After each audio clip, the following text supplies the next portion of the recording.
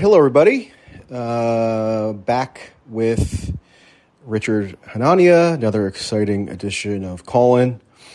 If you are tuning in this afternoon, just want to give you the exciting announcement that we're going to do regular shows together here on Call-In.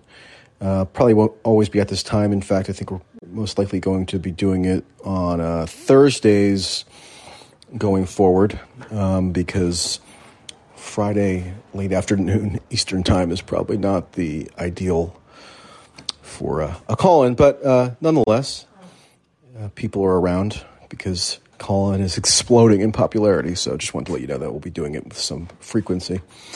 We're going to talk a bit about, obviously, Ukraine. I sort of partially wonder nowadays if people are sick of me talking about Ukraine and not diversifying what I'm following a bit more, because it probably is true that I've become overwhelmingly focused on this issue for now a couple of months. So it does occur to me that maybe some of my listenership or readership is fed up with my single-minded focus, but it was sort of a similar thing for me with, like Russiagate at times during the heights of it back during the Trump years. And I just can't really bring myself to be that interested right now in like trans women in sports or whatever. So just have to keep following my intuitions, I guess.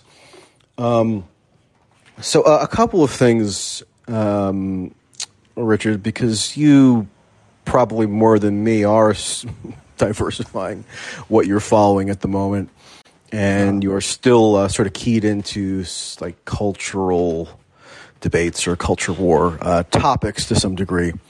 And one thing that I've noticed, and I don't have a fully formed theory on this yet, and I don't have like a overriding explanation for it yet, it's just sort of the beginnings of a sense that I've developed, is that a lot of the people who might be broadly categorized as, this kind of new wave of anti-woke pundits. I mean, I don't like that term, anti-woke, but just a shorthand.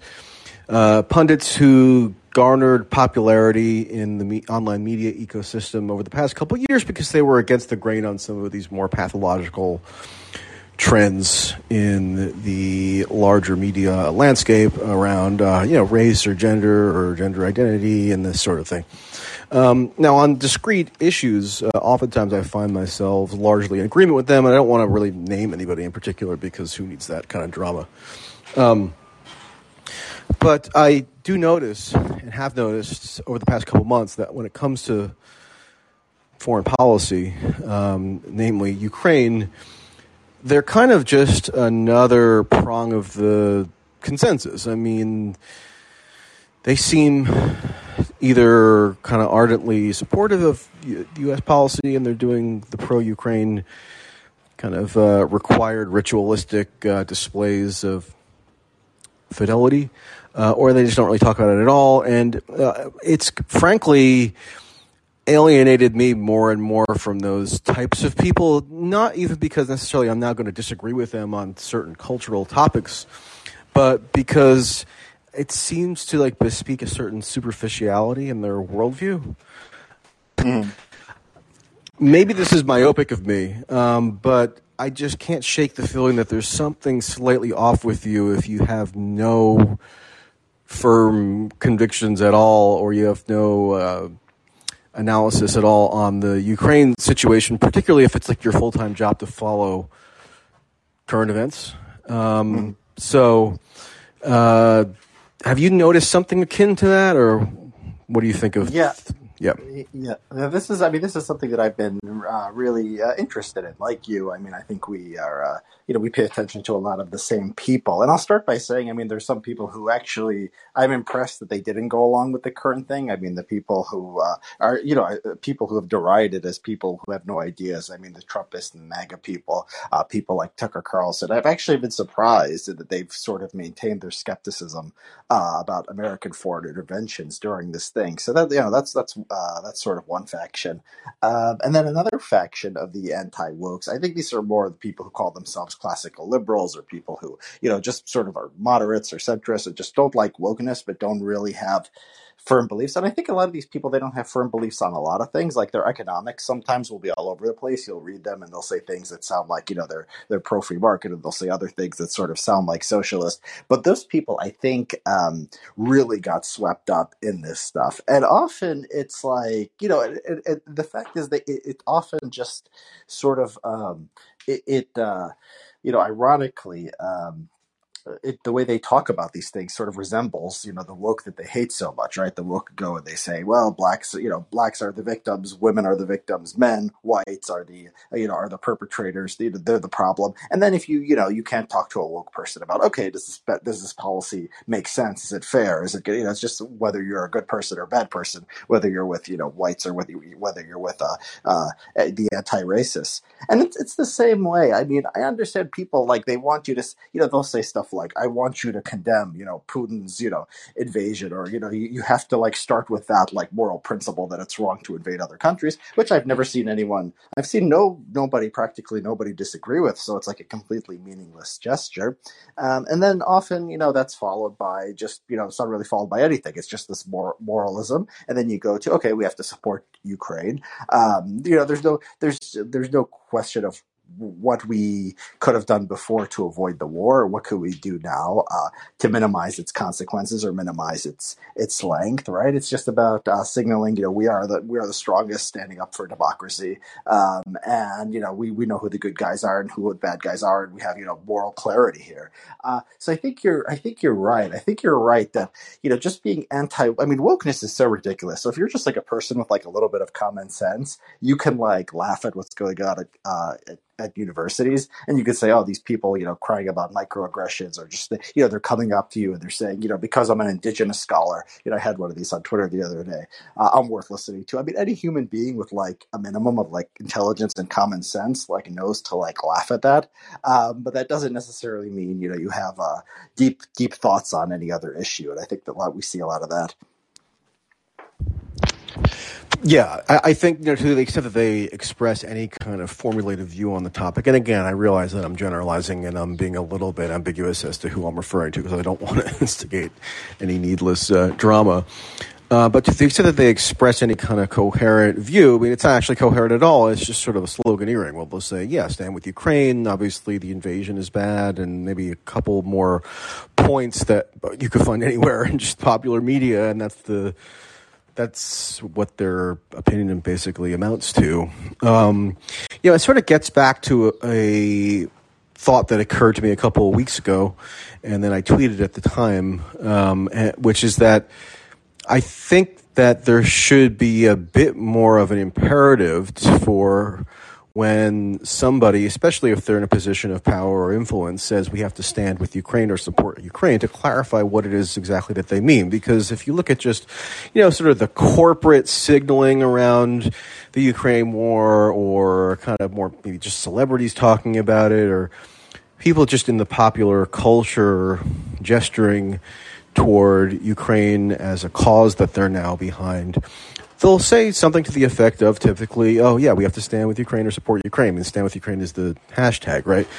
And I think that there is sort of a purposeful bit of conflation going on. I mean, most people who say stand with Ukraine probably aren't consciously conflating anything, but in practice, what they're doing is perpetrating a conflation, because they're saying stand with Ukraine, and obviously it's not even a debatable proposition to them whether Ukraine should be stood with, because I think probably what they tend to think that entails is just kind of a baseline humanitarian concern for people who have been adversely affected by the war. And there have been people, obviously, who have been adversely affected by the war, including refugees, many of whom I actually spoke to when I was in Poland in March.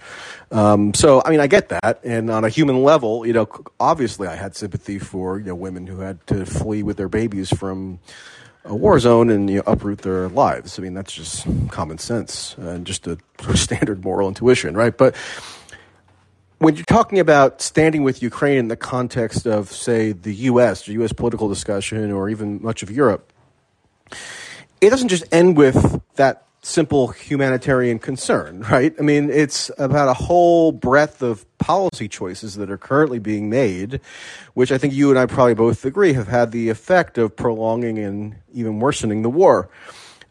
So if one, quote, stands with Ukraine, does that also obligate one to support this latest $40 billion war funding package that was just passed by the House this week? Does it entail supporting the entirety of the sanctions regime, which has been admitted to be geared toward inflicting maximum pain on Russian civilians, not just the government? It used to be the pretension, at least on the part of the U.S. government, that that sanctions were aimed at the top officials in a despised regime, but now they've actually gone full out and said that no, the point of these current sanctions are to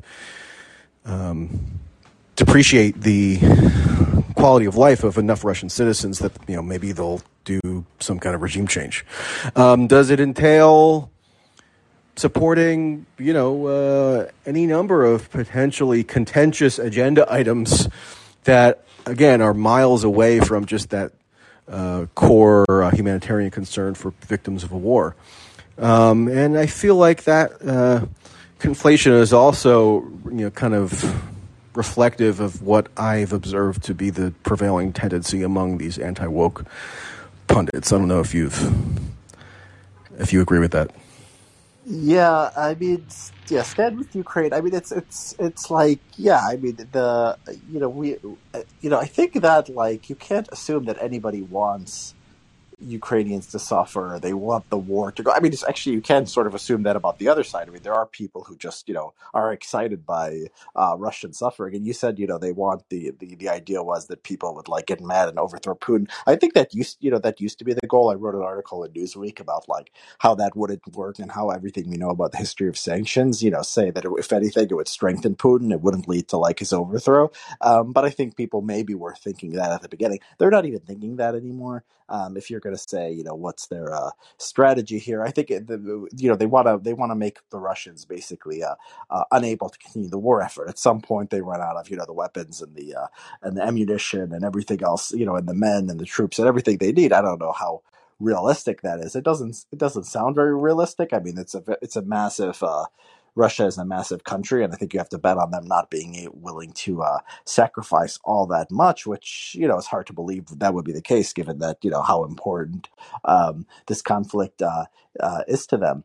But yeah, there is very little. I mean, one thing, that I've noticed that's very strange is like stand with Ukraine. And a lot of people are cheering on Ukraine, like things as if things are like really working out well in Ukraine right now. Like Ukraine is like, yeah, they're doing much better on the battlefield than people thought they would. And they've like even the U.S. intelligence thought like, Kiev would probably fall and all that. So like, you can say, okay, Ukraine has maintained a good portion of its country. Now, at the same time, here's another way to look at it: to something like 20% of the country has left as refugees. Another, maybe, I don't know, 10% or so, 15% or so are under Russian control. And the GDP of Ukraine plummeted by like 45%. It's going to estimate to have plummeted by 45% by the end of 2022. Basically, it's cut off from the Black Sea. It's completely cut off. It's a completely landlocked country. That's where everything it was importing was coming in from. So Ukraine is all this standing for Ukraine put Ukraine in a miserable situation. I mean, it's hard to imagine like if nobody stood with Ukraine, things would be much worse. I mean, they could have they could have lost more land, unquestionably. But this is a miserable outcome for Ukraine. Like the first choice, the first thing we should figure out, the first thing we should have done, and like now we could just talk about it because it's of historical interest because we can't go back in time. But the first thing is we should have avoided the war, and we should think about okay, yeah, it was Putin invaded. Yeah, we all know that Putin launched the invasion. That does not mean that nothing Ukraine did or nothing America did before that point had anything to do with it. Unquestionably, there was a series of bad decisions that the U.S. made and that Ukraine made that led to this point, and the results have not been good for Ukraine. And so there's a real disconnect, I think, between like the actual humanitarian situation in Ukraine, how things have turned out for that country, and all the cheering on we do. We cheer for we talk about it like it's a football game. Like, oh, the Ukrainians are they gained some yardage. They scored a touchdown. They're winning on the battlefield, and it's like, yeah, okay, you could look at it like that, but you're just completely ignoring, the actual the humanitarian concerns, right? You're actually ignoring how most people in Ukraine live. Like Russia and Ukraine right now are fighting for like empty land, right, in like eastern Ukraine. And it's like, none of the land in the Donetsk and Luhansk, besides some of the stuff on the Black Sea, yeah, but the stuff where the most intense fighting is going on right now, it's just this stuff doesn't matter. Or maybe that, they matter because it's just part of the war effort, and the ambitions are much greater than that. But we're not even trying, like, we're not even saying, like, maybe it would be a good idea to like negotiate away some of this territory. Like, it's just seen as as a as sort of like a moral absolute. I mean, the Ukrainians are basically talking like that they have to push back the Russians to where they were on the day of the invasion. And like people say, well, it's Ukraine, it's their country, that we have, people like, I saw David Frum tweet something like this, and it's like, yeah, I mean, it's the government. I mean, that's the government's policy. That's the military's policy. I don't know if that's, it's not like we're having a vote and the people of Ukraine are all saying, we should fight to the last man. I mean, a lot of people in Ukraine are leaving, and the government's having to force them to stay. A lot of the Russian speakers in the East, they like Russia. I mean, a lot of them have collaborated with Russia, and the parts of the country that Ukraine wants to get back, there's no indication that the people there necessarily want to be part of Ukraine. So, we're thinking about, we're standing with Ukraine. I mean, it's so ironic because I've always said with the sanction stuff, like the more American politicians are talking about standing with a country and caring about its humanitarian well-being, and we talk a lot about people of Cuba, we talk about the people of Syria, we talk about the people of Iran. The more we care about them, the more we sanction them, and the more that they end up suffering. So it's really sort of this this perverse sort of thing where there's just like a negative relationship between how much you care about a place and how much you care about a country, and how the people there actually end up living. Yeah, in terms of looking back at the historical record, there's something that continues to stick in my craw that I don't feel we yet have the full story on. If we're talking about potential U.S. culpability, at least in contributing to the conditions that gave rise to the invasion, right? So, of course, this does not mean that one is justifying the invasion, to state the obvious. However, it remains very much unclear to me what remains unclear to me is if the U.S. exhausted all possible options to potentially avert the war, given its central role as a sort of determining party in whether the war was going to be launched. I mean, when Russia kind of delivered its ultimatums or sent its formal letter to lay out its demands in December of last year, the letter wasn't delivered to Zelensky. It wasn't delivered to the EU. It was delivered to the U.S. And once that letter was received, Biden administration officials were adamant that they were not going to even entertain the possibility of acceding to one of Putin's demands that actually was consistent with what the administration was saying was happening anyway, which is that Ukraine was not going to formally join NATO anytime soon. But even though on the one hand, the Secretary of State and these other people were saying that NATO was not going to accept Ukraine as a member anytime soon, they were nonetheless fervently unwilling to codify that into some kind of formal written assurance that could potentially placate Putin. And we haven't really gotten any good information as to why they were so fervently committed to not providing that assurance. I mean, if they had an option, and I discussed this on a stream last night with this guy who was basically proudly labeling himself as a kind of expositor of the mainline sort of establishment position on these things. And it was sort of interesting because just to sort of elucidate the underlying principle of our different views, I got him to admit that, if in the run-up to the war, he was presented with option A and option B, and option A was the war is averted, option B is the war happens, but the U.S. maintains its commitment to the NATO open door policy, he would have chosen option B because he viewed that as superior to averting the war. And apparently the Biden administration had the same calculus. And I think that ought to be noted for the historical record that there was one potential avenue that might have been pursued. I mean, maybe it wouldn't have averted the war ultimately, but it was at least potentially available, and the Biden administration chose to forego it. That was the only, the U.S. at that point was the only party that could have potentially made a decisive difference in changing the trajectory of the military sort of escalation at that time.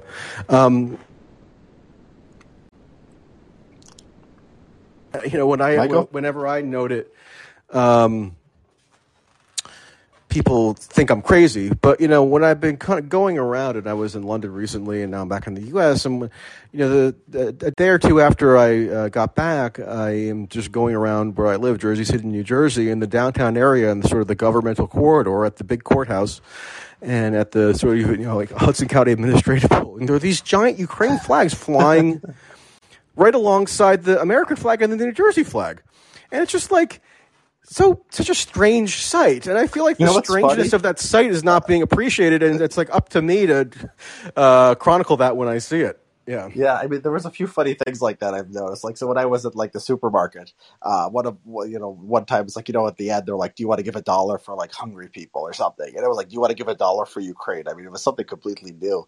The other day I installed a DirecTV box. I should probably not pay for TV anymore. Oh yeah. You sent me this. I kind of glossed over it, but yeah, explain that. Yeah, so I basically, you know how you buy a box and then it turns on, and then like the first thing that pops up is Ukrainian TV, like it looks like Ukrainian, like CNN, and it's dubbed in English for me.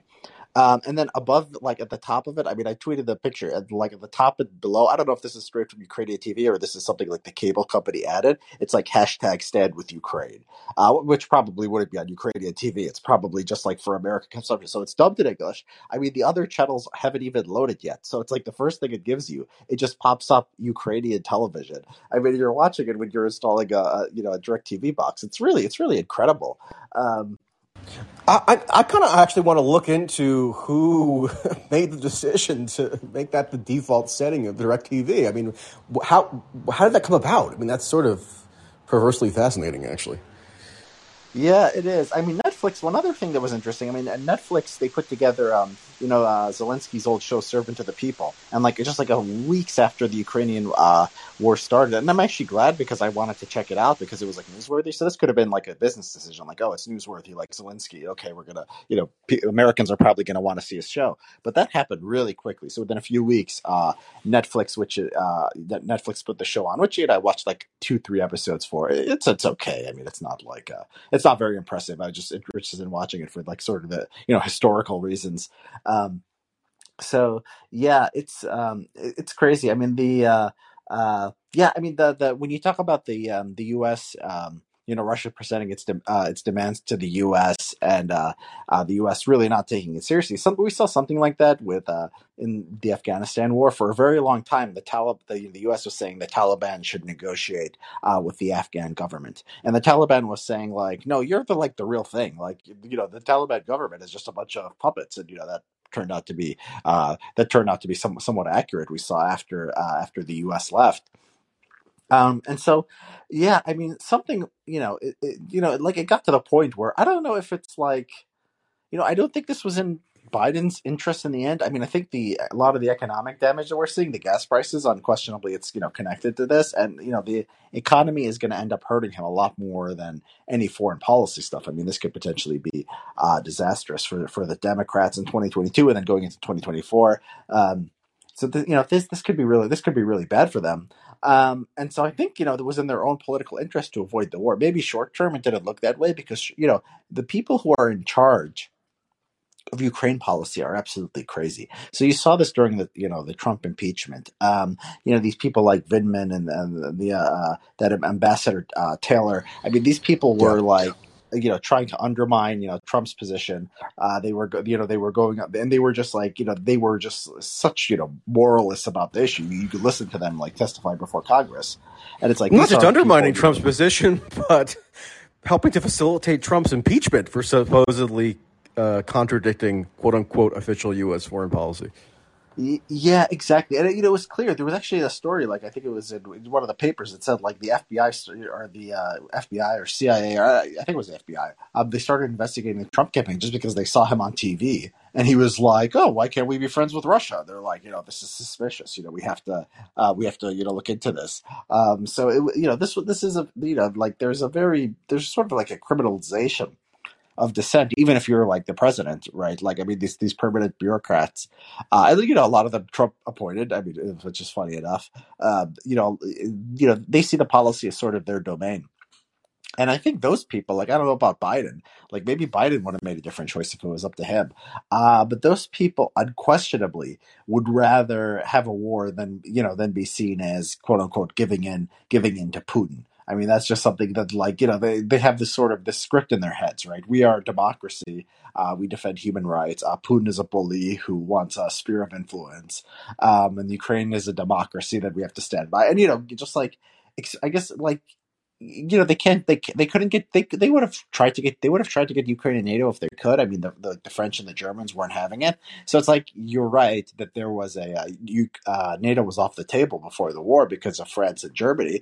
I think these people in the American government were crazy enough that they always wanted the hope there, and they hope probably one day Germany and France would have different governments and it would be much easier.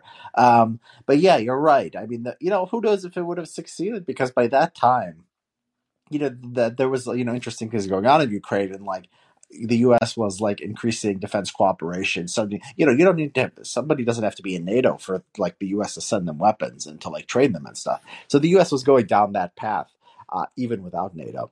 But NATO was symbolically important. It was symbolically important, like the ability to, keeping it open was symbolically important to the U.S. It was also symbolically important from the Russian perspective. But yeah, there was just such. I mean, like, yeah, like try to avoid the war. Like, that's my humanitarian view. Try to avoid the war and like do what you can to do that. I mean, don't.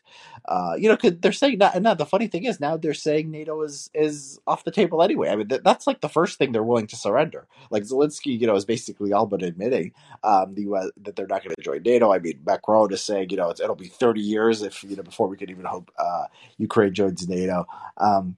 But yeah, I mean, the extent to which this is rational and the extent to which this is just sort of bureaucrats following a script, I mean, it's interesting to think about. Well, I mean, Zelensky has been all over the place. He seems to have taken every side of every issue that's on the table. So, yeah, there was a point at which he said something to the effect of that Ukraine is giving up on the hope of potentially joining NATO. But I think even just more recently, he seemed to have, cracked the door open again. So it's impossible to say what his actual position is.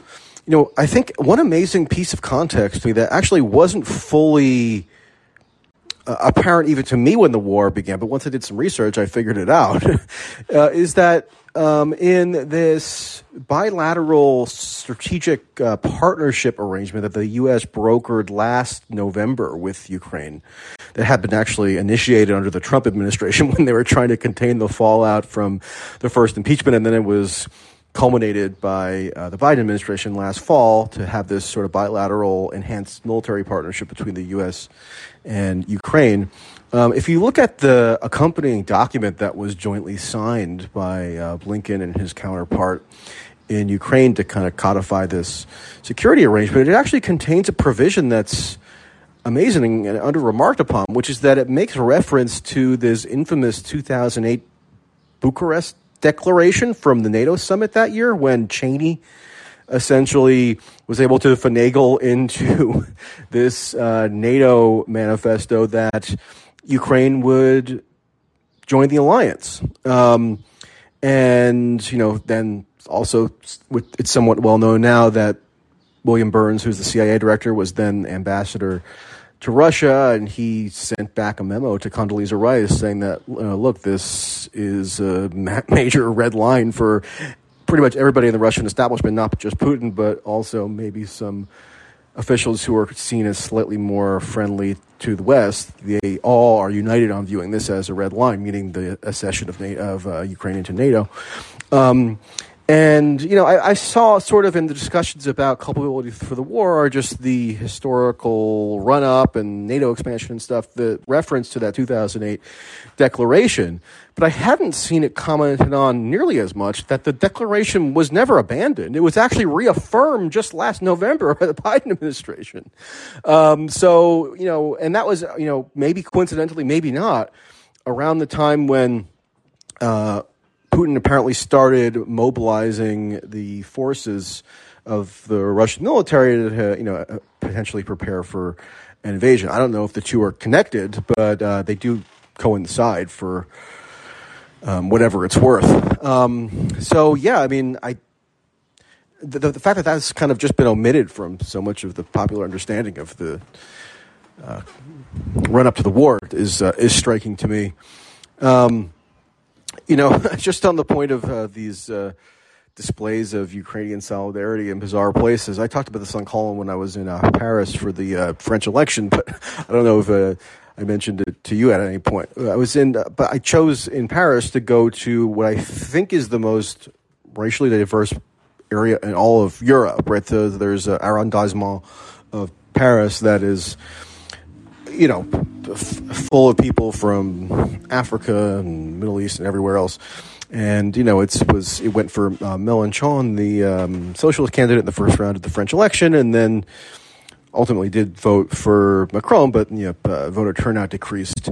But anyway, it's like the last place in the world you'd necessarily expect to have any display of fervent pro-Ukraine sentiment. But then on election day, I went to the town hall building, which is sort of this grand, sort of iconic building right next to a cathedral. And the actual voting was taking place inside that building. So that's where you go to actually physically cast your vote. And on the front exterior of the building, there was the French flag flying, the EU flag flying, and in the middle, most prominent, was the Ukraine flag on the actual voting sites. So, in the U.S., this would probably, I think, potentially, maybe nowadays it wouldn't, but in theory, it could violate, various local regulations that ban political iconography around voting places, right? But apparently that no one even had that thought at least in France, in this particular arrondissement, Saint-Denis. And I think that there's a similar mentality here where people don't view it at all as a political statement, even though clearly what's being done is that there are, the ubiquity of this flag symbolism and all these other sort of displays of pro-Ukraine sentiment, they're all being marshaled toward a very particular political purpose, which is to support U.S. and other governments' efforts to fund and extend and wage the war. You're going to tell me that the fact that the entire Democratic Party in the House of Representatives voted in favor of $40 billion in war funding, including the whole squad, including Ro Khanna, who had previously opposed lethal aid to Ukraine, etc., that just happened in a vacuum and has nothing to do with the dominance of this sort of cultural symbology that we're all now suffused with.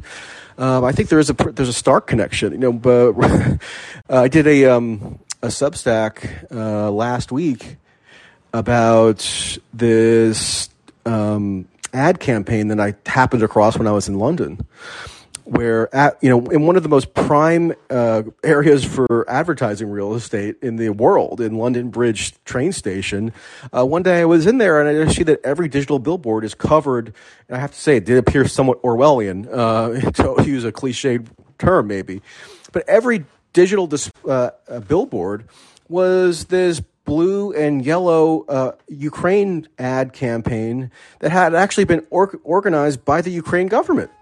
And it was just in this, one of the most highly traveled train stations in central London. And so, of course, I tried to contact the advertising broker to see if I could get some details behind who was responsible for facilitating this ad campaign, and they refused to basically tell me. So apparently it's under wraps. I don't know why they would be so secretive about it. And you think they would be proud in giving the details of who paid for this ad campaign, which, by the way, was also in Times Square the same week.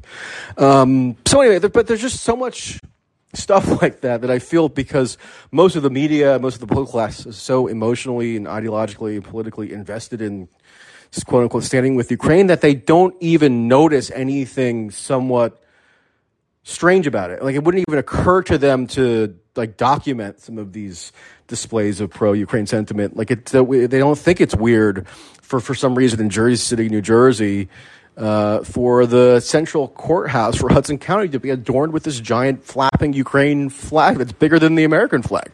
And I think it in a way speaks to the kind of how strong the consensus is still around this issue, even though we do see maybe potential glimmers of more dissension among Republicans. But even then, it's still sort of a marginal faction. Yeah, there's there's this money floating around, and it's mostly from the U.S. and the U.K. I mean, they build their own propaganda outfits whenever there's they build their own propaganda campaigns whenever there's like a foreign policy priority, right? So like the U.S. basically built Ahmed Shalabi and and these people in the Iraqi National Congress who basically ended up talking us into going to war with Iraq. There's been a lot of money floating around. There was some leaked documents about the British PR campaign in Syria, and Russia was not at the UK was not at war with Syria, but still, I mean, basically that the government's money was shaping the PR campaign and how people saw the conflict. So I talked to some people in Washington right now who say that the Ukraine money. I mean, like if you're just a regular influencer or op-ed writer, I mean Ukraine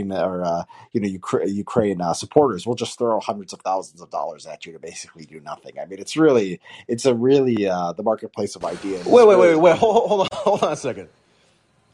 Explain that a little bit. You're saying you spoke to people in Washington who were reporting to you that these pro-Ukraine moneyed interests are giving hundreds of thousands of dollars to people to do basically nothing, but maybe like write an op-ed here and there. Right, like what are you talking? Yeah. Go write op-eds, be on Twitter, basically lobby. I mean, this is how a lot of Washington works. I mean, a lot of op-ed writing is like basically people, some corporation has some interest, or somebody with money has an interest. And I heard from a friend who said right now, basically the suddenness, like the money and like how much money and like the oversight of the money, like what they expect you to actually do with it. Like different clients will have like, oh, you got to write this many op-eds, or it's got to be in this, good of a publication, or you got to be this much of an influencer for us to pay you. There's usually some standard. That's like gone by the wayside. It's basically, there's just money out there and they're just throwing it at anybody who will be pro-Ukraine. And people want to be, it's not like people don't want to be pro-Ukraine anyway. I mean, people are genuinely caught up in this stuff. Well, just to note, in 2021, for the first time, Ukraine overtook Saudi Arabia as the number one spender of lobbying money in Washington by a foreign government. Just the Saudi Arabia thing is. The Saudi Arabia thing is funny because I remember like 4 years ago, I was at the checkout counter in the supermarket, and where like they have like the National Enquirer and like People magazine and stuff, and there was just like this like glossy, like very professional spread, about I think it was MBS, Mohammed bin Salman, or it was some Saudi royal, but it must have been MBS.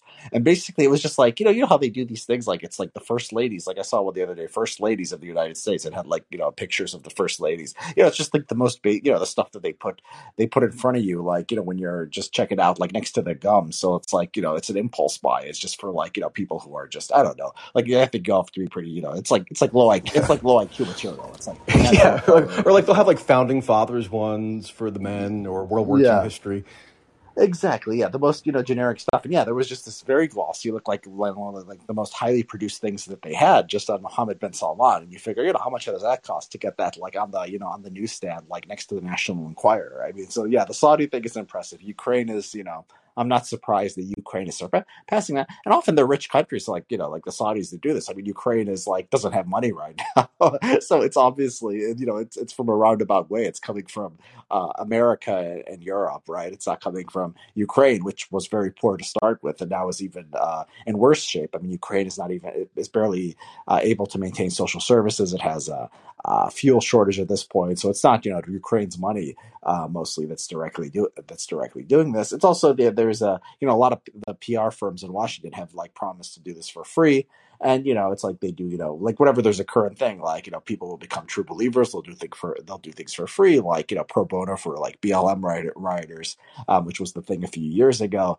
And who knows? Maybe they think there's some like PR benefit to themselves for doing that. So it's really, I mean, it really is just it really is just sort of a crazy environment. And it's not like, when on most issues, there's like a conservative press and like a liberal press, right? So you can like there'll be inconvenient facts. So like liberals will like ignore something and conservatives will point, this out, or conservatives will ignore something that liberals want to point out. And you'll sort of get that balance. So it's sort of like it's like a courtroom where like, there's a prosecution and defense and each is pointing out the best points that they have.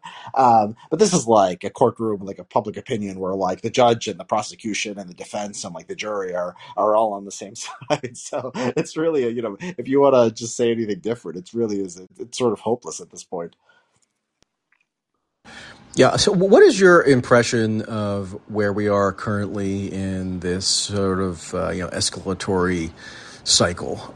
So, my sort of guiding principle for now a couple of months is that on any given week, what the U.S. government announces is not that it's undertaking any kind of new diplomatic initiative or trying to pursue some new negotiated means of achieving a negotiated settlement, but they're basically just escalating their military commitment to the war. I mean, that's what they announced, not anything to do with diplomacy.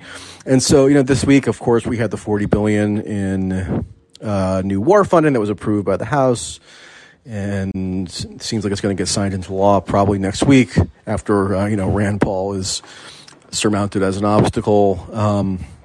You had Biden signing into law on Monday this Lend-Lease bill, which, I mean, maybe I'm crazy, but it just strikes me as absurd that there's been almost no discussion about the implications of how the U.S. has now revived the mechanism that it first implemented in the run-up to its entry into World War II for the first time in 75 years.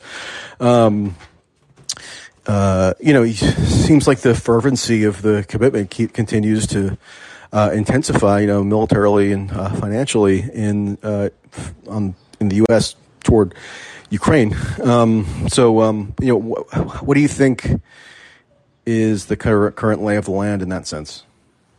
Yeah, I mean, I guess there's three ways to, sort of think about what's going to happen. So there's like, indefinite stalemate. So this is like what happened in 2014 after, the initial fighting between the Ukrainians and the Russians, the separatists in the east. And so that, that can go on for a while. And maybe that goes on indefinitely. I mean, you have with, it's hard to imagine actually that going on indefinitely because it's not like Korea, where like you have a clear line, like it's internationally accepted. So it's like, the fact that it's so messy, I mean, makes that difficult. You could, so, one side is going to get, the advantage. I think one side is going to end up getting the advantage at some point. I don't know, which side it is. It's like, I could see the case for, either way. Ukraine has an basically unlimited supply of, weapons and support from the outside coming in. Russia, I mean, has but Ukraine also has they're economically being crushed, and whether the support from the West can make up for that, probably can. It's going to be miserable. It's going to be miserable for them for the longer this goes. But the question is like, does it?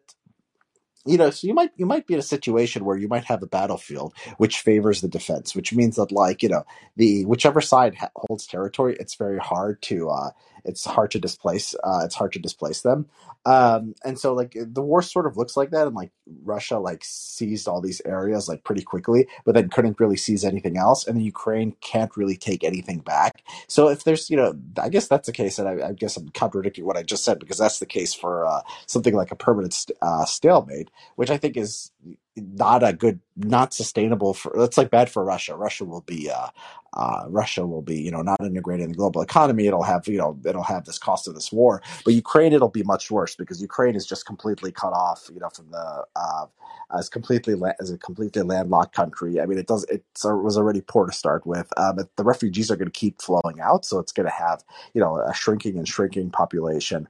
And so this is and so.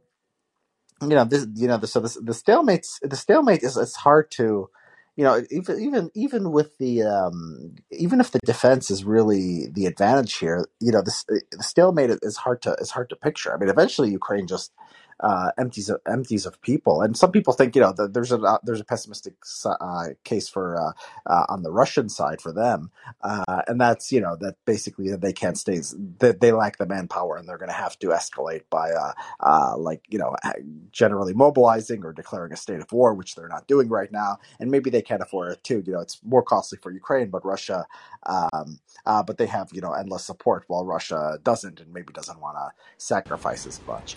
I think if Russia gets the advantage on the battlefield, if there's some breakthrough or something for Russia, so if Ukraine has the breakthrough, it's Russia still has some escalatory options, and like you said, they can officially declare war. I mean, they can use nukes. I think that's an underrated possibility right now. But if the choice becomes between that and actually losing the war and being humiliated, it's a bad situation. So you have a terrible escalatory pressure if Ukraine gains the advantage and starts actually making gains. If Russia starts making gains, you also have this escalatory pressure, because Ukraine is such a current thing, and it's it's still sort of, there's intense emotions around it, even though not much is happening, not much territory is changing hands on the battlefield. But if Russia goes forward and actually gets more territory, I don't know what more the U.S. can do. I think they just keep trying to bleed Russia dry. I think sort of emotion and the ideology of the foreign policy elite sort of requires that. And so, I think this is going to a bad place. I don't know which side's going to get the advantage, but I think the potential for escalation is high, and the potential for a very, very long, drawn out war is also very high too.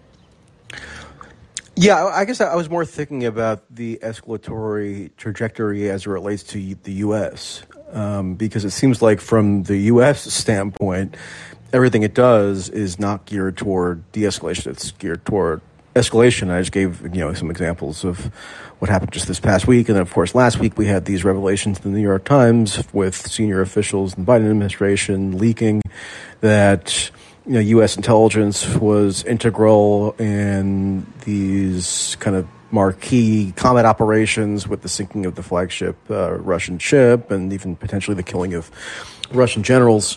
Obviously, with the $40 billion that's now been allocated, that invests the U.S. for the longer haul in the conflict, and there's always rumors about Poland having some kind of harebrained idea to launch a peacekeeping mission in western Ukraine, which could potentially give rise to a situation where the U.S. has to come to its defense as a NATO member state. There's a bizarrely unhinged op-ed that I tweeted earlier today that was published in the Telegraph by the Prime Minister of Poland, where he's saying that Putin is actually worse than Stalin and Hitler combined, and that this new ideology that Putin has brought into life needs to be, quote, rooted out. I don't know what this Prime Minister of Poland exactly means by that, but clearly there's been this desire on the part of the Polish government to kind of goad the U.S. into taking more aggressive steps. So I guess that's all to say that there seems like there's avenues of escalation from a U.S. perspective that are still underappreciated. I was just sort of reading today a little bit about, just to refresh my memory of the early phases of the Vietnam War, under Eisenhower, when the beginnings of that war, when Eisenhower was saying that he was unwilling to send combat troops into South Vietnam, the early phases of that war were marked by Eisenhower providing so-called security assistance to the South Vietnamese, along with quote unquote trainers, I think we should probably bear in mind, especially given that the chairman of the Joint Chiefs of Staff, Milley, in March, came out and said that he is of the belief that the war could go on for years. We should be mindful that this has only been really happening in earnest for 2.5 months. And, it's not possible to foresee something down the line happening which could occasion much more, overt U.S. or NATO intervention. I think sort of the whole debate around the no-fly zone, almost in retrospect, was sort of a distraction, because then it sort of gave license to Biden to say, because I'm at least rhetorically claiming that I'm averse to starting World War III, which a no-fly zone would do, that anything he does short of that is not perceived as unduly escalatory, right? So he can send higher and higher grade weaponry with each passing week, whether it's tanks or heavy artillery or howitzers or all this. And nobody perceives that as a troubling escalation because it's not the World War III scenario, which is like, the worst possible scenario. I'm not positing any conspiracy people, but, Gulf of Tonkin incident, could Eisenhower or others who were in the U.S. sort of foreign policy orbit in the late 50s have predicted the Gulf of Tonkin not long, a few years thereafter, which obviously then precipitated Johnson escalating the war in earnest. There's just a whole bunch of scenarios here that I think people are not mindful of, and every policy step being taken, it goes further and further in that direction. And we're even at the point now where, we're re-implementing World War II era arms provision mechanisms, and people are just very blasé about it. It's just strange. Yeah, I mean, so it's the question is how.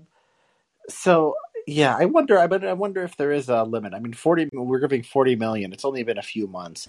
Billion with the B, or 40 billion, right? You're right. Yeah, billion. And the U.S. defense budget is 800 billion a year. So that's like 5% of the defense budget giving to Ukraine in the first few months of the war. Is that sustainable? Is it sustainable that you end up with 50% of the defense budget in the year, in addition to what we're already spending on defense going to Ukraine? I don't know. I mean, the optimistic scenario is that we do all this, the economy, continues to do badly.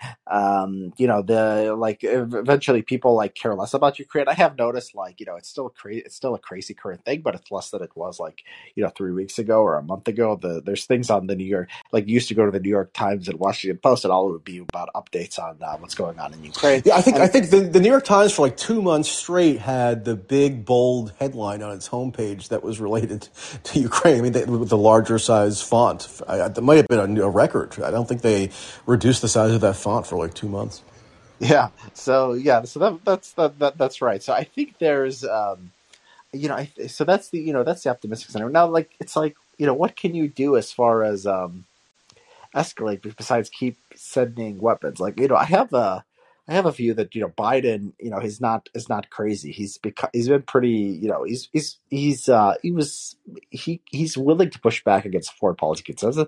Not that he's been particularly brave or farsighted when it comes to Russia or Ukraine policy. He's really gone with the flow. But we don't have a complete crazy person in the White House the way we would if, say, John McCain or Lindsey Graham was president. So that reassures me a little bit. It's like he can be dragged into stuff. I mean, just to quickly push back on that somewhat, I agree with you that he's less, a few orders of magnitude less crazy than a Graham or a McCain. But, I think it was actually fairly crazy and maybe indicative of his lack of control or whatever the true explanation for why this happened. But, I keep coming back to that Warsaw speech at the end of March, where at the climax of the speech, and one of his signature speeches at that point of his presidency on a foreign capital, the climax of it, he calls for essentially regime change in Russia. Says Putin must go, or something to that effect. And he's gone much further rhetorically in personalized antipathy for Putin than had ever really been the norm over the course of the Cold War with the Soviet Union, accusing him of genocide, saying he's a war criminal, needs to be put on trial, this sort of thing. So, even if he's not as sort of outlandishly, blitheringly crazy as a Lindsey Graham, I don't think that, again, that's sort of a low bar to clear. I think there's something to that. So somebody once described Biden as like, if you look at his voting record or you look at his policy position, he's always exactly in the middle of wherever the Democratic Party is. So he was like, like against like school busing in like the late 1970s, right? And then he was like, a normal Democrat for a while, a foreign policy hawk in like the post 9/11 era. Yeah, he was for the Iraq War, and then a year or two later, when public opinion shifted, he was sort of nominally more against it, et cetera. Yeah, exactly. So it's so what's the center of the Democratic Party right now? It's Putler. It's a Putin is Hitler, Stalin, homophobe, everything, all that combined, and so Biden gets swept up in that. Um, and so I guess the question is, does that intensity remain among Democratic politicians and liberal elites? Because if they move on it, Biden moves with them. I think the guy is very. He's a very social guy who's very capable of convincing himself whatever people happen to believe at the moment that's good for him politically is what he really believes. So yeah, I mean, he's not going to he's going to at least be political enough to care about his own interests. Like, I think that the political hurt of this, I think, is much higher than people would have expected. I mean, the economy, they want to blame it on, they don't want to blame it on inflation. They don't want to blame it on the government spending either, because that's the other, that's the other theory of what's going wrong. And so they don't want to, they want to direct it to Russia, but like, you can't just keep blaming Russia, because people expect the president and their leaders to actually do something about this. So maybe politics saves us. I mean, maybe you get gridlock in Washington D.C. I was actually very surprised. I mean, people talk about this like anti-war thing coming up in the Republican Party. I went back at one point and I did a tweet thread on this where I looked at like every major vote on like some foreign policy thing. So like when they wanted to condemn Trump for pulling out of Syria, like Republicans were worse than Democrats, even though it was Trump and they all worship Trump. I mean, the Republicans were still more for condemning any withdrawal from Syria. Oh yeah, because Mitch McConnell instigated that. So maintains discipline, I guess, within the Republican caucus. Although I'm sure there are also plenty of true believers that would have voted for it anyway. Meaning that condemnation of Trump's apparent desire to withdraw from Syria, that never came to pass. Yeah, exactly. But this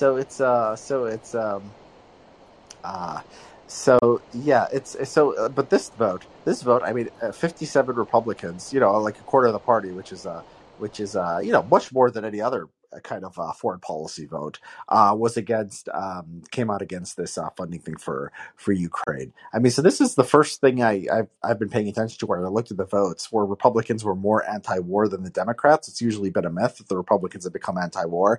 The Democrats, they have the Squad and they have some very left-wing people who are always anti-war, while the people like Rand Paul in the Republican Party and like Matt Gaetz, they're pretty few and far between. But now there seems to be a real constituency here. And is it a real constituency though, or is it sort of this opportunistic way to signal disapproval of Biden? Like, I don't think I looked at most of the statements of the Republican members of Congress who voted in that 57 to oppose the bill, and I would guess that probably around at least half of them didn't oppose sending arms to Ukraine on principle. And there was one congressman whose name escapes me now who said that his vote should be interpreted merely as a vote of no confidence against the Biden administration to competently execute the provision of the aid. And some people didn't like how the bill was rushed. For example, Congressman Chip Roy, who is this Republican from Texas, ended up voting no on the bill. And he complained in a floor speech ahead of the vote that the bill was only delivered to them by House leadership at 3 p.m. on Monday, and then they were forced to vote by around 9 p.m. And, that's a legitimate issue to raise. I mean, because clearly Congress basically just acts as this top-down sort of fiefdom that the leadership unilaterally runs.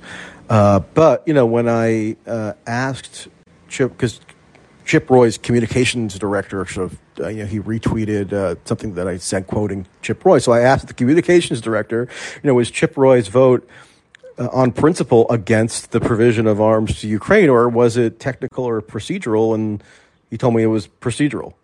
So, I wouldn't, even though that there were 57 votes, and that's far more that can be said of the Democrats, where you have, farcical situations like Cori Bush, who was this, Ferguson, Missouri street activist in 2014, now claiming to be really passionately committed to sending weapons to Ukraine, and voting yes on the bill. I also wouldn't overstate how much of a genuine shift is portended by that 57 figure on the part of the Republicans who did vote no. Yeah, that's fair. I mean, my reading of the, when I've been looking back at votes, it usually, you would think like this partisanship would be more, but like actual getting Republicans to like vote against war in any context, like you would think that like, during Obama, during the Obama, the administration, like you would have think that maybe they would have voted for more pro-civil liberties on the Patriot Act stuff just to like signal disapproval of Obama. And it's like, nope, Republicans, just their love of war, and their love of violating civil liberties is always has been ahead of their partisanship. Maybe if now their partisanship, or their procedural concerns or whatever are ahead of their love of war, I mean, that itself could be progress, or at least some portion of some portion of the Republican caucus. So yeah, I think you're right that we shouldn't read too much into that. It's a very it's just interesting. I'm just talking more about the direction as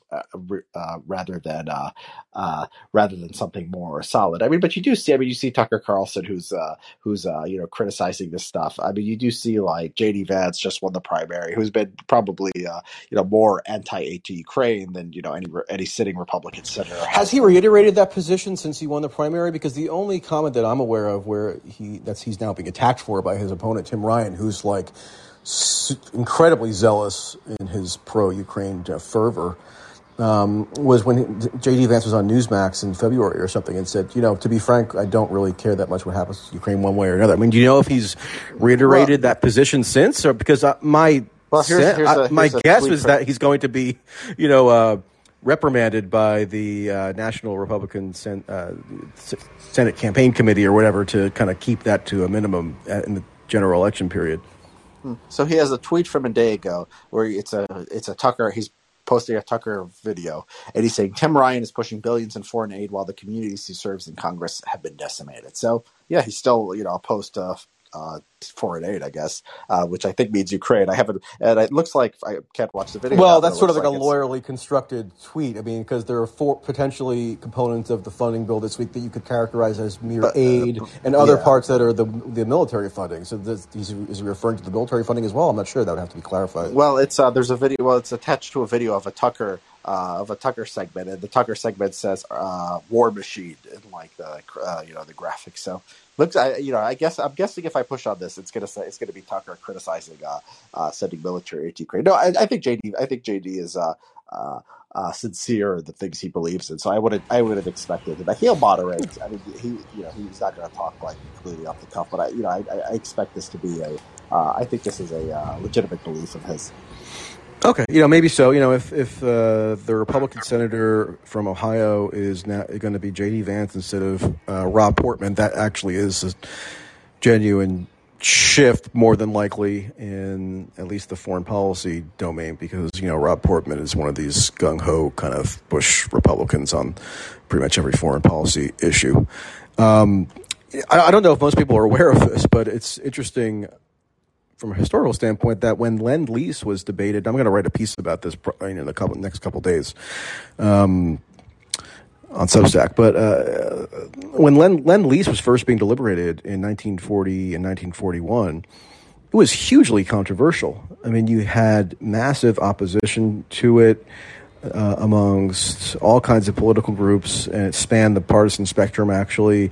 Religious groups came out against it, intellectuals and activists and all this.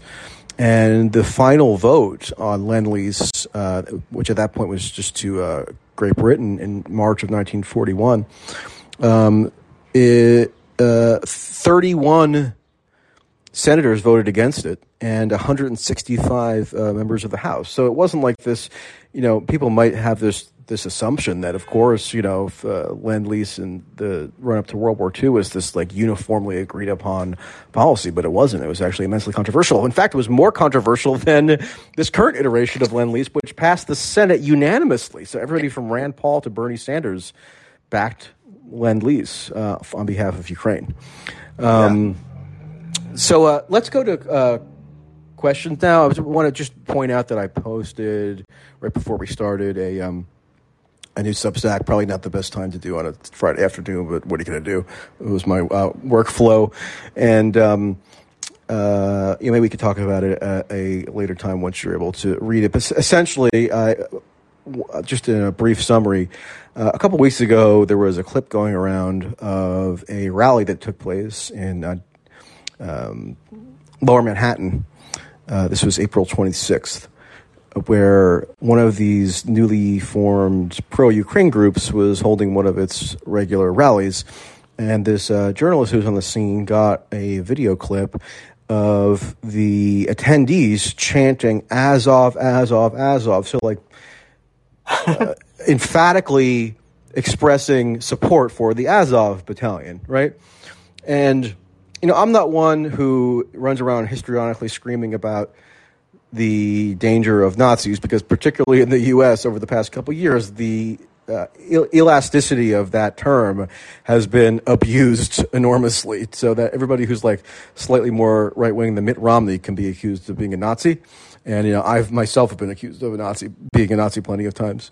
That said, if we're going by the standards that would typically be applied by the media in terms of when somebody can be characterized as a Nazi, I'm pretty sure the Azov battalion meets that criteria. I mean, just over the course of this war, there's been ample evidence accumulated showing that on their uniforms, they have insignia proudly brandished, such as the this black sun or the wolf's angel or these classic neo-Nazi symbols. And actually, if you look at the Anti-Defamation League's database on its website, even now, where it lists all these supposed hate symbols, all these Azov symbols are currently on the Anti-Defamation League's list of Nazi symbols.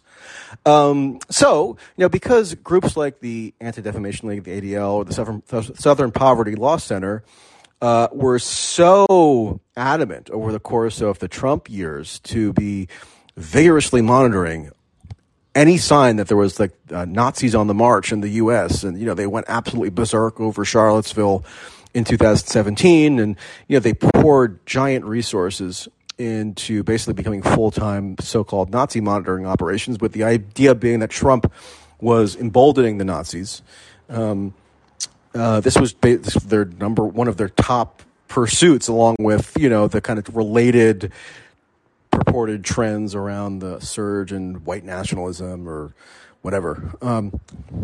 So, when I saw that clip from the streets of America where this pro-Nazi rally had broken out, the thought immediately occurred to me, okay, well, given their track record, surely the ADL and the Southern Poverty Law Center will be quick to issue a statement denouncing this, given how, incredibly concerned they've been for the past several years about Nazis becoming a supposedly formidable political force in the U.S. So, I sent the queries out to their communications departments, and with the Southern Poverty Law Center, their communications consultant said, "Oh yeah, thanks for reaching out. We'll get back to you soon." So I gave them a day and another day and another day and another day, and they stopped replying to me. So no statement coming from the Southern Poverty Law Center. And I did the same for the ADL, and I have the quote in the article, but basically the communications director said, "Sorry, we're not going to have a comment on this." Well, it's just like, okay, well, why? I mean, that's sort of fascinating, isn't it? Why wouldn't they have a comment on it? Well, I mean, I think the reason is pretty obvious, because the narrative that is now paramount is no longer being hysterical about any signs that potentially Nazis are ascendant in the U.S., but the paramount narrative is standing with Ukraine, and anything that might kind of undermine that is verboten. So yeah, I mean that's basically, and I talk. It's It's a pretty long article, actually, so there's more to it than that. But you should take a look. I actually haven't tweeted it yet, but if hopefully you're a subscriber, so you got it in your inbox. But yeah, so I don't know, Richard, if you have any thoughts on that, and then we'll go quickly to calls. Not really. No, these groups have been, not very selective in who they call racists and who they call Nazis. I had a friend, a Jewish friend, who's he's very obsessed with anti-Semitism. He got mad at somebody tweeted something, and he sent like a complaint to the ADL. And like, if you send any complaint to the ADL, like I could just email them right now and say Mike Tracy did something anti-Semitic. They give you like a case number and like follow through. So it's like they're very. You should do that actually. I grant you permission to send the complaint about. Okay, I'm gonna just report your Substack, and they'll give me a case number, and they'll follow up with me. So they're very thorough. But yeah, this situation, no, not so much. Yeah. Okay. So let's go to some callers. Right, Sean, you are up. So, thanks for having this conversation. It's getting a little scarier and scarier to be open with these kinds of points of views with stuff like a Ministry of Truth on the horizon. So thank you guys. In response to your article, Michael, I haven't read it. But I mean, we all know how AIPAC works. Now that there's been all these millions and billions of dollars funded or funneled to Ukraine, I mean, people get bought off. That's capitalism. It's pretty simple. But I have one point to make. Sean, I think your connection is a little screwy. I don't know if that's just me. Richard, can you hear him? No, he's cutting in and out. Okay. I have one point to make, though. Okay, yeah, I can hear you. Go ahead. Joe Biden clearly has dementia, and we had an unelected body or person running the most powerful branch of government that can basically just unilaterally go to war whenever they want, and can launch nukes. And I think people need to start making this point. I mean, all this stuff about like horse race politics, like, we don't have a democracy. You can pretty much predict every election like 90%. Okay, Sean, I just removed you not because I wanted to interrupt you, because I think we got probably the gist of the point you were making, and your connection is not so good. So no offense intended. But yeah, I mean, in terms of whether Biden has dementia, I mean, obviously I can't diagnose that, but it's plain for everybody to see that his cognitive abilities have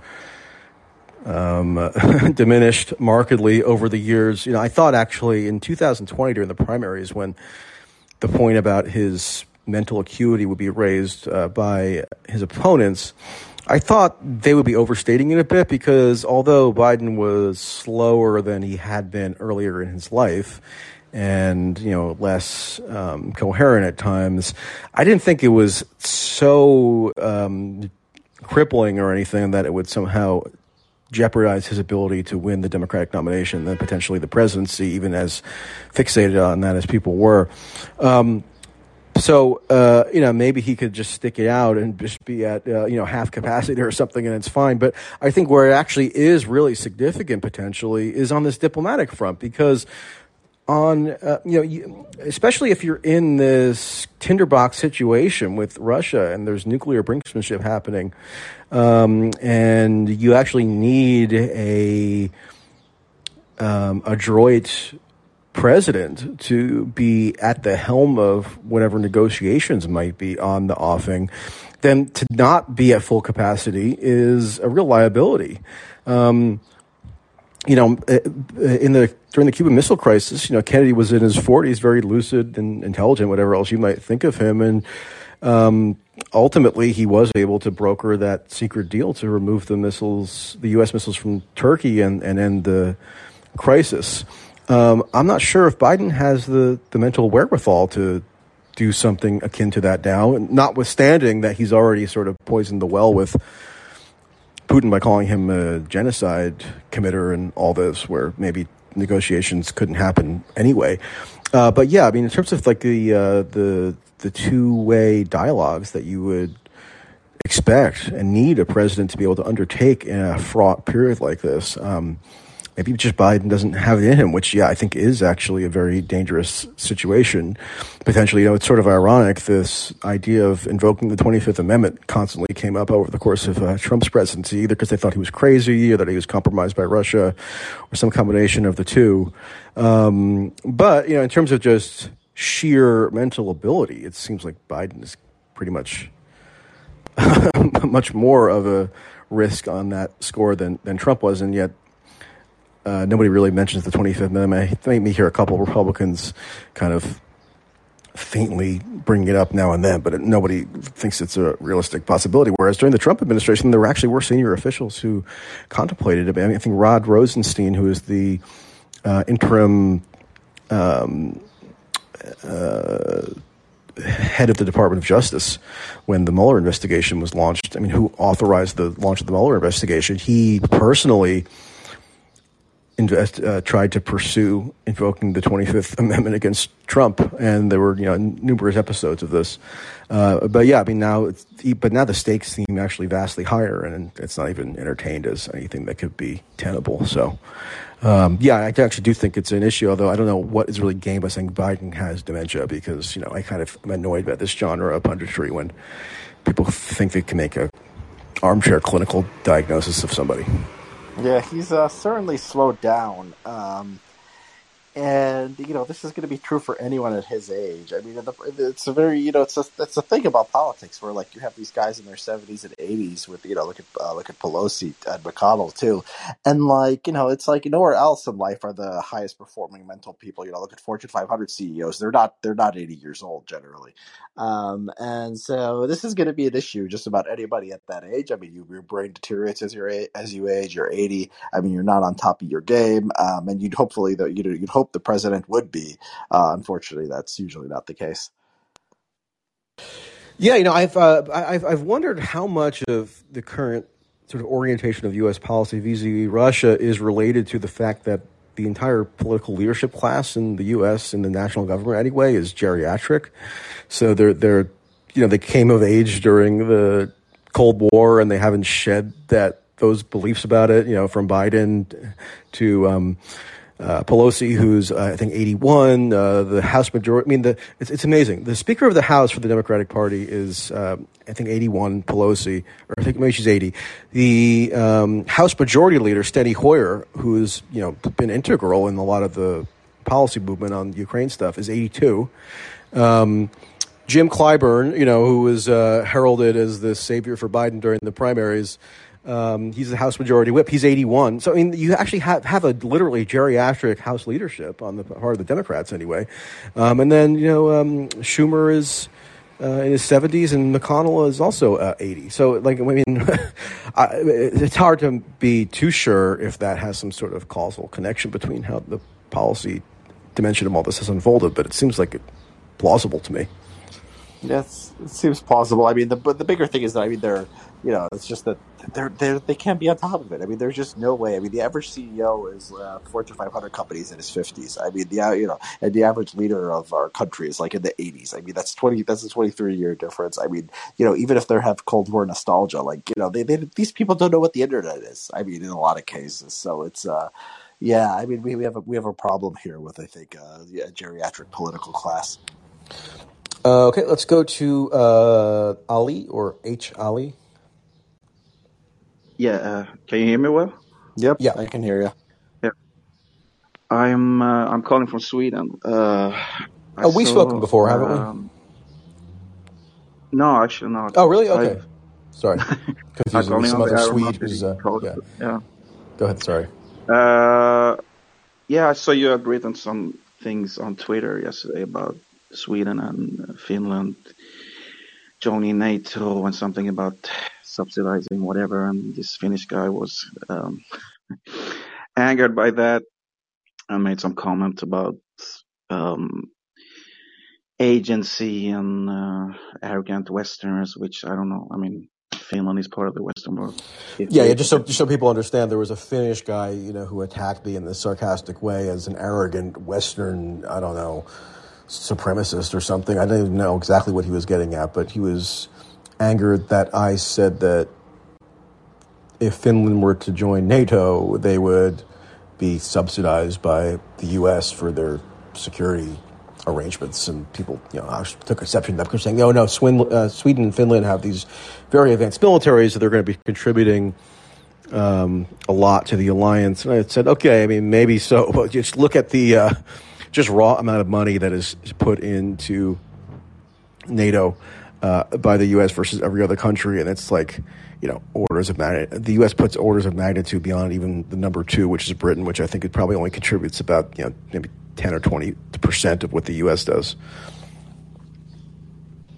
Yeah. Did you get any that kind of complaints from Swedes as well? Because I didn't look at all your feeds. I don't know. Maybe. I mean, I don't see every single comment that I get. It's possible. Yeah. I mean, I'm not hugely familiar with the intricacies of how political culture in Finland differs from Sweden, but my preliminary sense, and maybe this is distorted just because of what I've happened to have seen on social media, but I get the sense that there's a segment of Finnish political culture that is pretty ardent and even hawkish, and was probably one of the faction that had supported NATO membership even before the Ukraine invasion, and now obviously their views are majoritarian. And I don't, maybe there's something reminiscent of that in Sweden. I'm not sure, but I've happened to have observed it among people in Finland. I don't know. Does that track with what your sense is? I think in general the Finns have been more afraid of Russia historically because they're closer, but there's been that in Sweden as well. But the thing with Sweden is, I mean, you're a few years younger than me. I think you're 34 or something. 31. Yeah, I'm 33. Yeah, 33. Yeah, I'm 39. So I remember when I was in my early 20s or whatever, when the American right would bring in Sweden into their internal debates and talking about social Sweden and how we've saying bad things about it, basically, or if it was Democrats would say good things about it, but because Sweden used to be during the Cold War like a healthy mix of capitalism and socialism or whatever, but after the collapse of the Soviet Union, or not the collapse, but when they chose to not be Soviet Union anymore, slowly dissolution I think is maybe the preferred term among people who are more Soviet sympathetic. Because I saw this, people have commented that maybe we shouldn't say collapse because it was actually a choice they made, but anyway, I mean, at that point, the idea of something else than capitalism vanished. So I think since then I see it. I've been complaining about it on other callings, but how Sweden has gone from a very social democratic country to a very neoliberal country. Culturally, I mean, we have some programs left from that area because they're still popular but I mean, that's just a history, and everything is about how much are we gonna dissolute. But so it's kind of, and I think there's something similar within Finland, although I can't speak for them in the same way, but things, and so we haven't had a real social democratic government since 2006. I mean, currently, formally, the government is social democratic, but they are I don't know what the term it is in English, but they're a minority government, so they don't have they can't pass through all their policies. They're dependent on other parties in the parliament, so they have to compromise a lot. And so it's a bit ironic that he's talking about agency. I mean, even the word itself, it's very it's kind of pathetic how they use woke lingo in these terms, talking about countries having agencies and stuff like that. But anyway, that the irony is that that's what's a country like Sweden, and I guess to some extent Finland as well, have done. They have like gone from having an independent foreign policy to being just a wheel in this big machine of like neoliberal hegemony. And Yeah, I I think there's something tragic actually about Finland relinquishing this status that had so assiduously cultivated since World War II, where somewhat uniquely amongst the world, it was known to be steadfastly neutral, and it worked. I mean, Finland. I'm not too familiar with the intricacies of its kind of recent political history, but at least the popular conception of Finland is that it's sort of been a success story in forging a state over the past half decade or more, and to just abandon that in this emotional frenzy, especially when Finland was actually was seen as synonymous. I mean, Finlandization, right, is the term that connotes neutrality based on this historical status, and to just do away with it, and now NATO can extract all the same. The U.S. weapons manufacturers can now make just as much of a payday on Finland as they can, any other country, because now they have to, ensure total interoperability, quote unquote, with the rest of the alliance. I mean, there is something sort of tragic about it, and I think that even with Ireland, I don't know if there hasn't been as much movement at all in Ireland toward relinquishing its neutral status, but there has been talk, and there seems to be an effort politically happening to also discard Ireland's commitment, since it was founded as a state, to military neutrality. There's controversy over whether Ireland actually has been militarily neutral, because it hosts the U.S. basically has this special. The U.S. military has a special status at the one of the Ireland airports and stuff. But by and large, that has been the policy, and apparently because of Ukraine, there's movement toward getting rid of that as well. So yeah, I mean, there's. It just seems irrational in lots of ways. I mean, I don't know how adding a 820-mile land border of NATO with Russia is how people think that's going to improve the situation. But apparently that's the dogmatic, tightly clung to belief. But yeah, there does seem something to be tragic about it. I don't know if you have a thought on this Sweden and Finland. Joining NATO. Like I said, I think it's just these countries, at least Sweden. I can only speak for Sweden, clear because I live here. But it's been. I mean, this didn't come out of the blue. I mean, maybe it surprised me the extent to which the left here. I mean, that's what I realized. That we really don't have. There is no left here anymore. Not in foreign policy, and. But it's been 30 years of slowly going in a neoliberal direction. So it wasn't a surprise. I grew up. In my younger years, I was a lefty, but then I actually started to move a bit to the center. But then when this happened, it was I don't even know if I want to vote anymore. So I'm one of the 5%. I guess I represent about 5% of the Swedish population. All right. Well, thanks, Ollie. Just so we can keep it moving. Richard, do you have any thought on Finland imminently submitting its NATO application, or Sweden?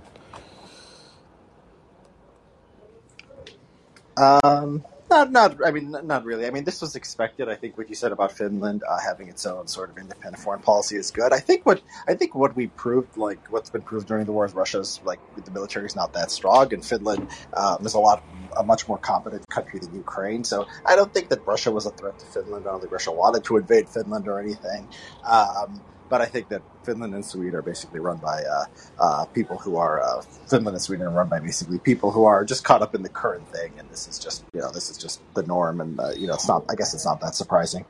Has it really been proven, though, that Russia's military is not that strong? Because there was a New York Times article maybe last week where it was being suggested that Russia even now has held back on deploying the full force of its military might as sort of like a part of its strategic approach. I was watching an interview actually on Sky News yesterday with the Russian ambassador to the EU, and apparently his line is, and take it with a grain of salt, obviously, but his line is that this, whatever perceptions there are that Russia's military has proven to be weak, is actually a function of the deliberate strategy to not, level places in the way that they could, and they haven't done a mass mobilization yet, right? I'm willing to believe that Russia's military actually has been proven to be weaker than might have been thought. But again, it's sort of one of these things, and actually goes back to what we talked about when we did a call-in a couple weeks ago. But a lot of it seems just to rely that point seems to rely on presuppositions that I'm not sure have been amply substantiated. Yeah. But again, I'm willing to entertain it. Yeah, but I mean, I think those things are right, but I think those things indicate a bit of weakness too. If the only way you could take territory is by leveling places, right? I think it's a sign that people didn't think that was necessary. The fact that they're not doing general mobilization, who knows what that means? It could be an indication they're not willing to sacrifice that much. So if they don't do it in this situation, they probably wouldn't do it for like fighting Finland or something. I mean, they're like, we're imagining some kind of crazy scenario where Russia attacks Finland, which again, I don't think it was on the table or was ever going to happen. But yeah, I do think. I mean, I do think these are. I don't think this went the way they wanted it to go. I mean, I think there's some pathologies here. Even the casualty count, even the ones that Russia has been releasing. I mean, Russia's like the U.S. Intelligence, the anonymous sources say 15,000, 20,000, but Russia says a few thousand. I think it was like 2,000. I don't know if that was the last official thing, or they had an update since then. But 2,000. I mean, to lose in a few months. I mean, that's that's a lot of men to lose. So I don't question that. There's there have been problems here, and there definitely is a manpower shortage. And so any of those problems that you see with fighting Ukraine, I mean, where they have like more, I mean, there's it's much easier to fight Ukraine than Finland. Finland is a massively competent country. I mean, a very high level of technological development, high level of state capacity. One reason people thought Ukraine would collapse, and one reason I thought Ukraine wouldn't do so well, is because it's just been so massively incompetent in everything. And like you look at it, just like its GDP and its level of corruption. I mean, it has low state capacity, but apparently is pretty decent at fighting. And then Finland, you'd think they would be better, or who knows? Maybe because Ukraine is so poor, maybe the countries that suck at governing are actually good at fighting, and the ones that are good at governing are not so good at fighting. But either way, I don't think Finland was that threatened by Russia, and I think this is less security concerns than getting caught up. It's like being in the EU. It's like it's like declaring solidarity with Black Lives Matter, or passing some UN resolution. I think it's just they feel like it's a it's they stick it to Putin. I mean, the New York Times headline of this is like, "And blow to Putin." Like Finland and Sweden, are going to join NATO. I think this is the way that unfortunately they're thinking about things. Yeah. Okay. Let's go to the final caller here. Susan, you are up.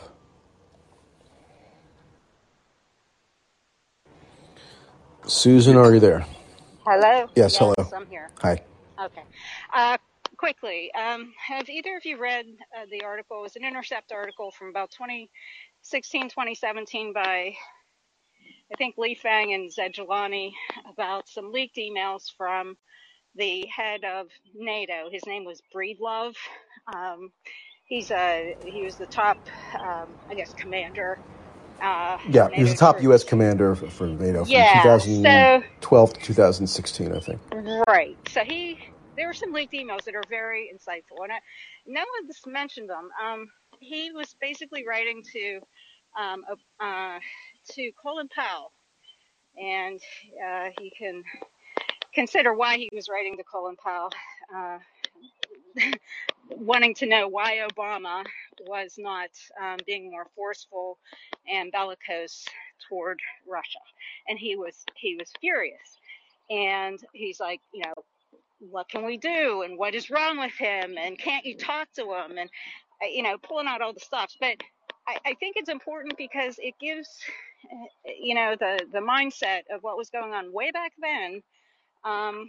This was all this was all in the works. I don't think this is anything new. And the other point I want to make is I think it is I think the tide is turning a little bit in people's opinion of this thing. I mean, I'm just a regular person, and in speaking with other people who previously supported this, this baby formula thing and the money that's being spent is really irritating people. Sometimes it's something little like that can really change the course of people's opinion. And I think it lends itself to quick action. I don't see anything being protracted because I suspect that economic issues here and in Europe are going to start to change people's minds quite a bit. And, there's going to be resistance toward this. And that's all. Yeah, I agree with you, Susan. I think that was what I said earlier. I think politics can save us. I think that I think the American voter cares more about the economy than they do about foreign policy, unless it's like right after 9/11 or something. You can't maintain this level of hysteria, even like in the population. I don't think from the start the people were as crazy about Ukraine as the elites were. But to the extent that people were a little bit crazy about Ukraine, that has settled down a lot. I mean, the baby formula thing is interesting. It's interesting what sort of gets people what sort of is the straw that breaks the camel's back. But I think you're right. And as far as the Breedlove emails, I didn't see that story. That's that's interesting. I'll look it up after this. But if you look at this is the stuff they do out in the open. I mean, if you look at just go read what NATO commanders are saying to the media about any situation. I mean, they're always way more hawkish than the administration is, right? So it's not surprising that they're out there doing the same thing. I mean, often bureaucrats are the most zealous enforcers of the mission. And what does NATO exist for? NATO exists for literally one reason. I mean, to antagonize Russia, to be in Russia's face. So it's not surprising that these are these people. Wait, it's not a defensive alliance? Are you sure? Yeah, it's a defensive alliance that keeps moving closer and closer within the old Eastern Bloc. So yeah, I mean it's to be expected, and yeah, it's Obama. I mean, I give Obama credit. Obama was willing to push back on these people. I mean, Biden and Obama, they each have their spots where they were fed up and they did something. So Biden with the pulling back from Afghanistan. Obama, escalated in Syria too much, but they wanted him to do much worse. His Russia policy was pretty dovish.